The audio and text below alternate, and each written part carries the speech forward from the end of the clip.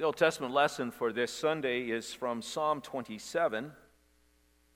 We're going to be reading this psalm responsively, as you can see.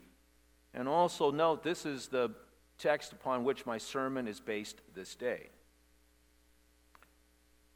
The Lord is my light and my salvation. Whom shall I fear?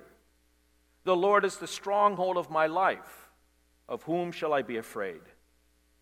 When evildoers assail me to eat up my flesh, my adversaries and foes, it is they who stumble and fall. Though an army encamp against me, my heart shall not fear. Though war rise against me, yet I will be confident. One thing have I asked of the Lord, that will I seek after, that I may dwell in the house of the Lord all the days of my life, to gaze upon the beauty of the Lord and to inquire in his temple. For he will hide me in his shelter in the day of trouble. He will conceal me under the cover of his tent. He will lift me high upon a rock. And now my head shall be lifted up above my enemies all around me, and I will offer in his tent sacrifices with shouts of joy. I will sing and make melody to the Lord. Hear, O Lord, when I cry aloud. Be gracious to me and answer me. You have said, seek my face. My heart says to you, your face, Lord, do I seek. Hide not your face from me. Turn not your servant away in anger. O you who have been my help, cast me not off, forsake me not, O God of my salvation. For my father and my mother have forsaken me, but the Lord will take me in. Teach me your way, O Lord, and lead me on a level path because of my enemies. Give me not up to the hill of my adversaries, for false witnesses have risen against me, and they breathe out violence. I believe that I shall look upon the goodness of the Lord in the land of the living. Wait for the Lord, be strong, and let your heart take courage. Wait for the Lord. This is the word of the Lord. Thanks be to God. The second reading is from Paul's letter to the Galatians, the 6th chapter. Brothers, if anyone is caught in any transgression, you who are spiritual should restore him in a spirit of gentleness.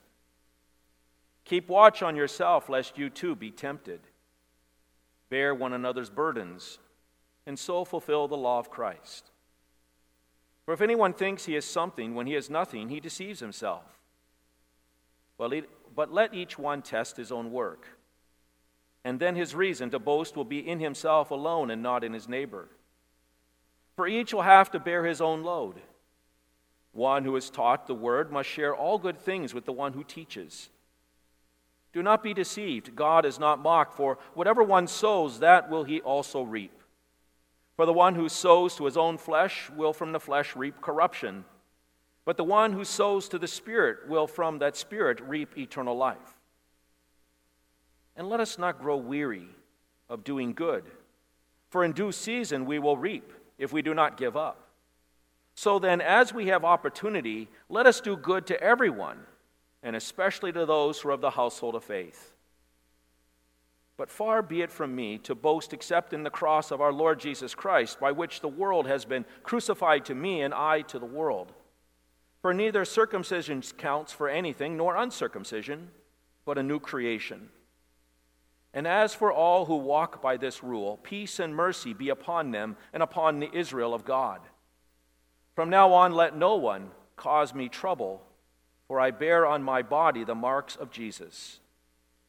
The grace of our Lord Jesus Christ be with your spirits, brothers. Amen. This is the word of the Lord.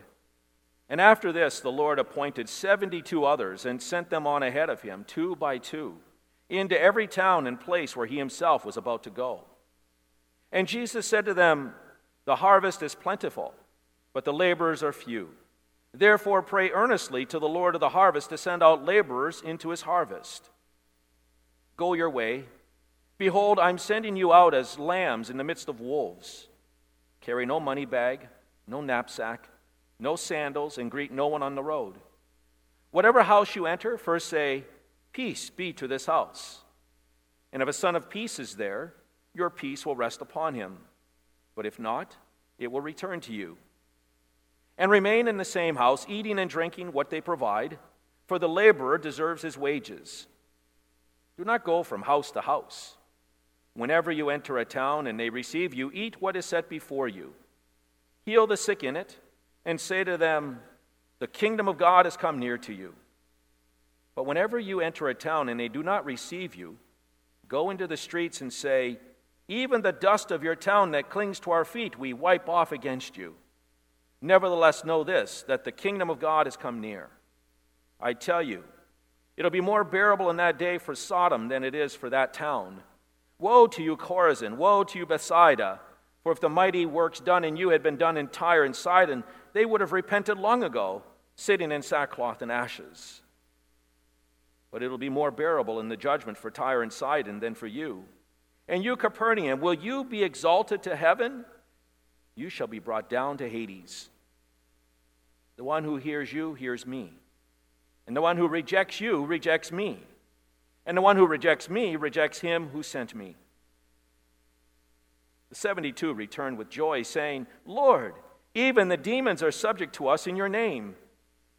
And he said to them, I saw Satan fall like lightning from heaven. Behold, I have given you authority to tread on serpents and scorpions and over all the power of the enemy, and nothing shall hurt you. Nevertheless, do not rejoice in this, that the spirits are subject to you, but rejoice that your names are written in heaven. This is the gospel of the Lord. Praise be to thee, O Christ. Oh, grace, mercy, and peace be to you from God our Father and our Lord and Savior Jesus Christ. Amen. The text for this morning's message is actually verse 4 from Psalm 27, where we read, One thing have I asked of the Lord, that will I seek after, that I may dwell in the house of the Lord all the days of my life, to gaze upon the beauty of the Lord, and to inquire in his temple. This is our text. If we were to take a survey and ask the question, what do you want out of life? How do you suppose most Americans might respond? More importantly, how might you respond? What is it that you want to get out of life? What we often want is not what we need. When our wants or our desires become our needs, we can easily become idolaters, as we talked about last week. That is, people who prioritize our wants and desires over fidelity to God. This is a common pattern that we see throughout the Bible. I mean, for example, Samson and Delilah. Samson was willing to marry a pagan, even though God had strictly forbidden such marriages. And consequently, Samson welcomed false gods into his life, into his home, which eventually led to his betrayal and death.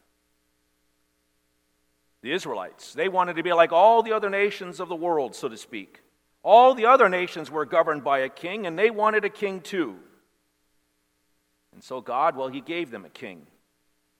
And they soon discovered that with kingship comes conspiracy and political corruption and crippling taxation. David, he desired or lusted after Bathsheba. And for his lust, he was led into adultery, deception, and murder.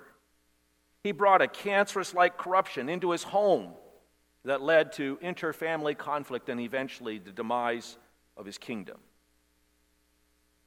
Judas Iscariot, he yearned for political independence from the Roman government, for which he was even willing to betray his Lord for 30 pieces of silver. Ananias and Sapphira, they wanted to appear generous while deceptively withholding some of their property from the Lord so that they might maintain their financial security. And as a result, they were both struck dead by the wrath of God.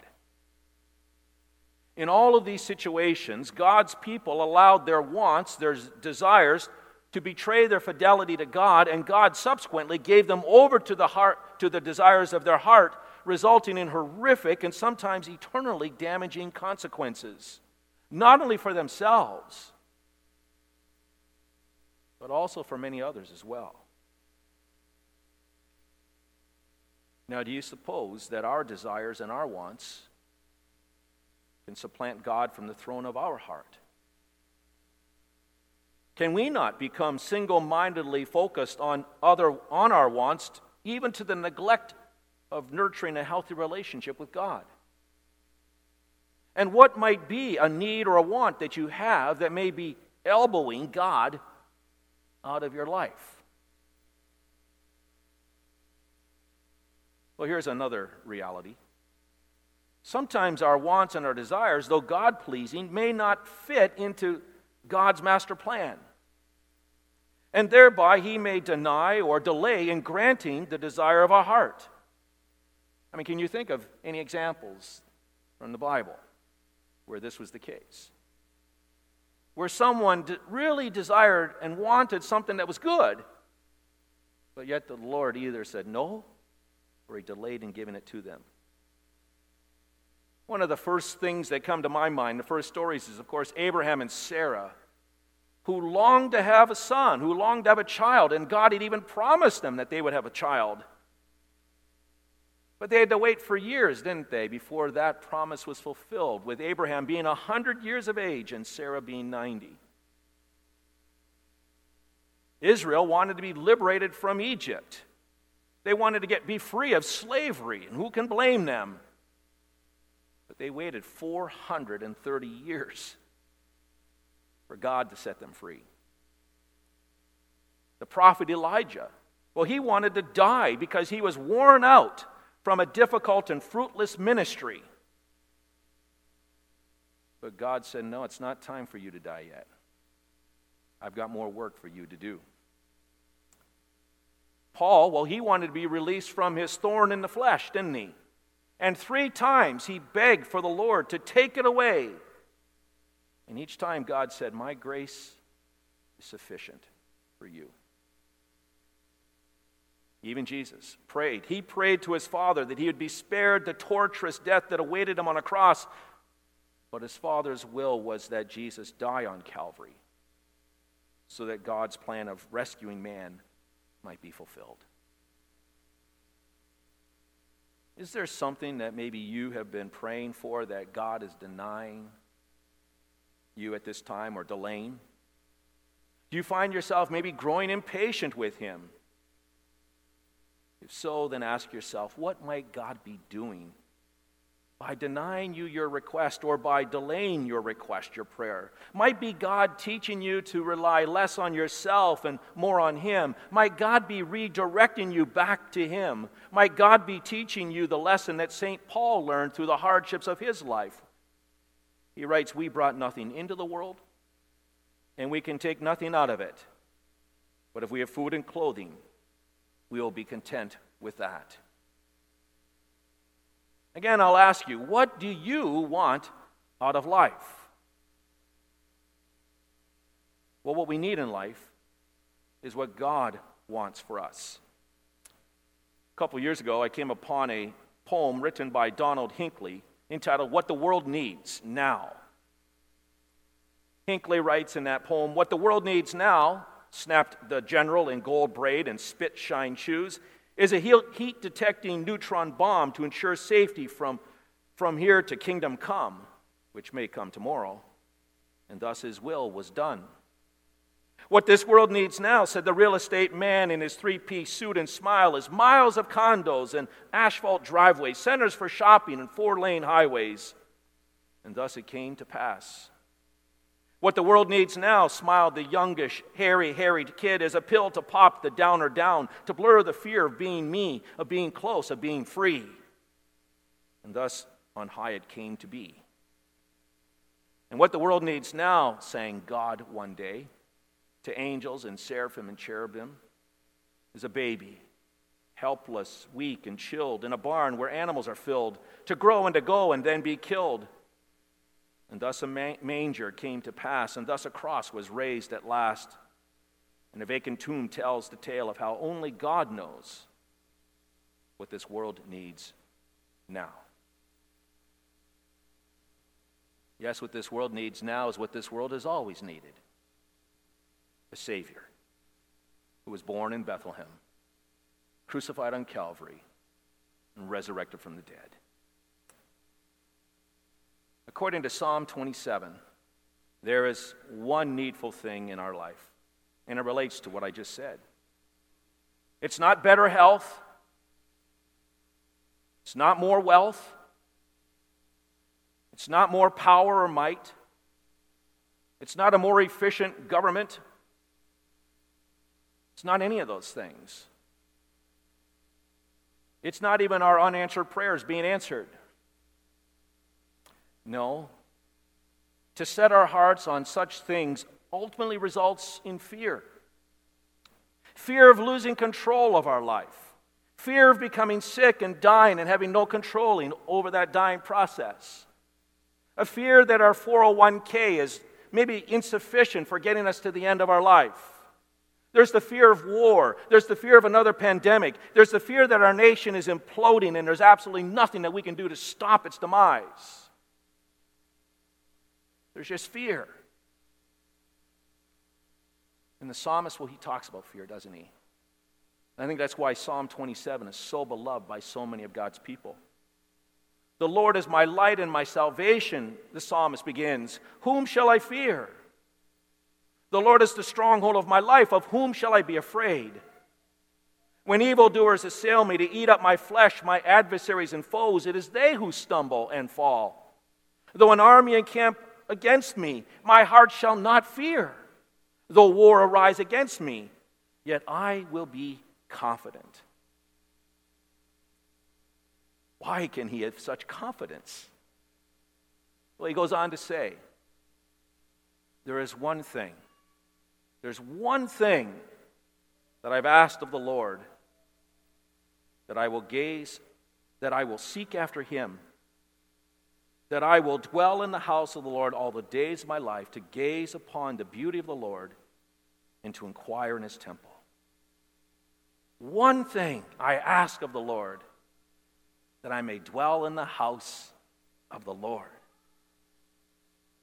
To dwell in the house of the Lord means that we daily rely, or that we daily live in the reality of our baptismal grace, through which our Heavenly Father received us into his home, in which grace and God's forgiveness reign. And that is God being the light of my salvation. To dwell in the house of the Lord means that it is our habit to gather with other believers in Christ around his word, to humble ourselves in confession and receive God's peace of absolution as we hear that our sins are forgiven. It's us coming together to celebrate the Eucharistic meal of forgiveness. This is God being not only our light, but also our salvation. To dwell in the house of the Lord means to quietly, in prayer, to meditatively read and reflect on God's word day by day by day. One thing have I asked of the Lord, this is what I seek after, that I may dwell in the house of the Lord all the days of my life. And why? Why would I want to spend all of my days in the house of the Lord? So I might be able to gaze upon the beauty of the Lord. Maybe it's just me and my personality. But have you ever noticed that when you gaze upon something beautiful, that it reminds you of something that isn't beautiful? I mean, like a work of art, for instance. You go into the art museum and you see this beautiful piece of art. And I don't know about you, but when I look at that beautiful piece of art, my mind tends to go towards those stickman drawings that I'm well known for. Or like you're sitting out by Lake Michigan and you're watching a stunning sunset. And your mind goes to all of those days where the sunsets were spoiled because of the clouds. Or you see a finely toned athlete or a model, and you remember back to those days when maybe you kind of looked like that athlete or model, right? Yes, as we gaze upon the beauty of God, it can often make us realize that we're not so beautiful. I think that's what happens with the psalmist here, as he's kind of envisioning, gazing upon the beauty of God, because he goes on in our text to say, "Hear, O Lord, when I cry aloud. Be gracious to me and answer me. You have said, 'Seek my face,' and my heart says to you, 'Your face, Lord, do I seek.' Hide not your face from me. Turn not your servant away in anger. O you who have been my help, cast me not away. Forsake me not, O God of my salvation. For my father and mother have forsaken me, but the Lord will always take me in." Yes, as this psalmist gazes upon the beauty of the Lord, he recognizes his own sin. And what does he do? He confesses his sin, doesn't he? "Hide not your face from me." And as we spend time in the temple of the Lord day by day, so to speak, God redirects the sinner's eyes to the beauty of the Lord. He redirects our eyes to our Lord and Savior, Jesus Christ, doesn't he? And as he directs our eyes to Christ, what do we see? We see the love of God, the love that God has for every single person. We see the love that God has for the whole world, so much so that he sent his one and only Son into this world, so that whoever believes in him will not perish, but have everlasting life. And as we gaze upon our Lord Jesus Christ, what do we see? As we gaze upon his beauty, we see compassion. Compassion for the proud, compassion for the self-righteous, compassion for the destitute, compassion for the downtrodden, compassion for us. And as we gaze upon the beauty of the Lord, what do we see? We see Christ's sacrifice. There was nothing beautiful about that, was there? Our Savior was tortured for us. He was rejected by his heavenly Father for us. We see injustice or injustice. We see brutality. And yet what do we see? We see that in the midst of Jesus' sacrifice, he says, "Father, forgive them, for they know not what they do." We see his forgiving heart, don't we? A forgiving heart that was not only for those who crucified him, but also a forgiving heart for us, for our sins. One hymn writer puts it this way: "I hear the words of love, I gaze upon the blood, I see the mighty sacrifice, and I have peace with God." Yes, as we enter into the courts of the Lord and we spend our time in the house of the Lord, we get to gaze upon the beauty of the Lord. And as we gaze upon the beauty of the Lord reminds us, he assures us that we're his beloved, that our sins are forgiven, that as our Heavenly Father, he'll never turn us away, but that instead he'll always receive us into his fold. You see, as we dwell in the house of the Lord, we're assured that God's face shines upon us. I mean, we hear that on many a Sunday, don't we? The Lord bless you and keep you. The Lord make his face shine upon you and be gracious unto you. As we come into the house of the Lord, what do we hear? We're assured that God is at peace with us through Christ. You heard it just this morning where I, as your called pastor, announced to you, your sins are forgiven, and they are. Not because of what you have done, but because of what Christ has done for you. And we're assured, as we gaze upon the beauty of the Lord, our Savior, Jesus Christ, that nothing in all of creation will separate us from the love of God. As we hear in verses 13 and 14 of Psalm 27, "I believe that I shall look upon the goodness of the Lord in the land of the living. So wait for the Lord, to be strong, and let your heart take courage. Wait for the Lord." Yes, our risen Lord and Savior, Jesus Christ, assures us that not even death itself separates us from him, but that we will gaze upon the goodness of the Lord. Where? In the land of the living. That's his promise to you. It's his promise to me and to all who believe in Jesus as their Savior. And so we spend time in the house of the Lord day by day, whether it's here at home or our car or wherever it might be, and we spend time seeking his will. We spend time reading his word. We spend time praying. We spend time confessing our sins and reminding ourselves of God's forgiveness. Yes, we spend time reading his word, and as we do so, we find rest for our soul. In Psalm 65, we read, "Find rest, O my soul, in God alone, for my salvation and my honor depend on him." Indeed, as we dwell in the house of the Lord, we know that because of the Lord's great love for us, we're not consumed, for his compassions never fail. They're new every morning. Great is his faithfulness.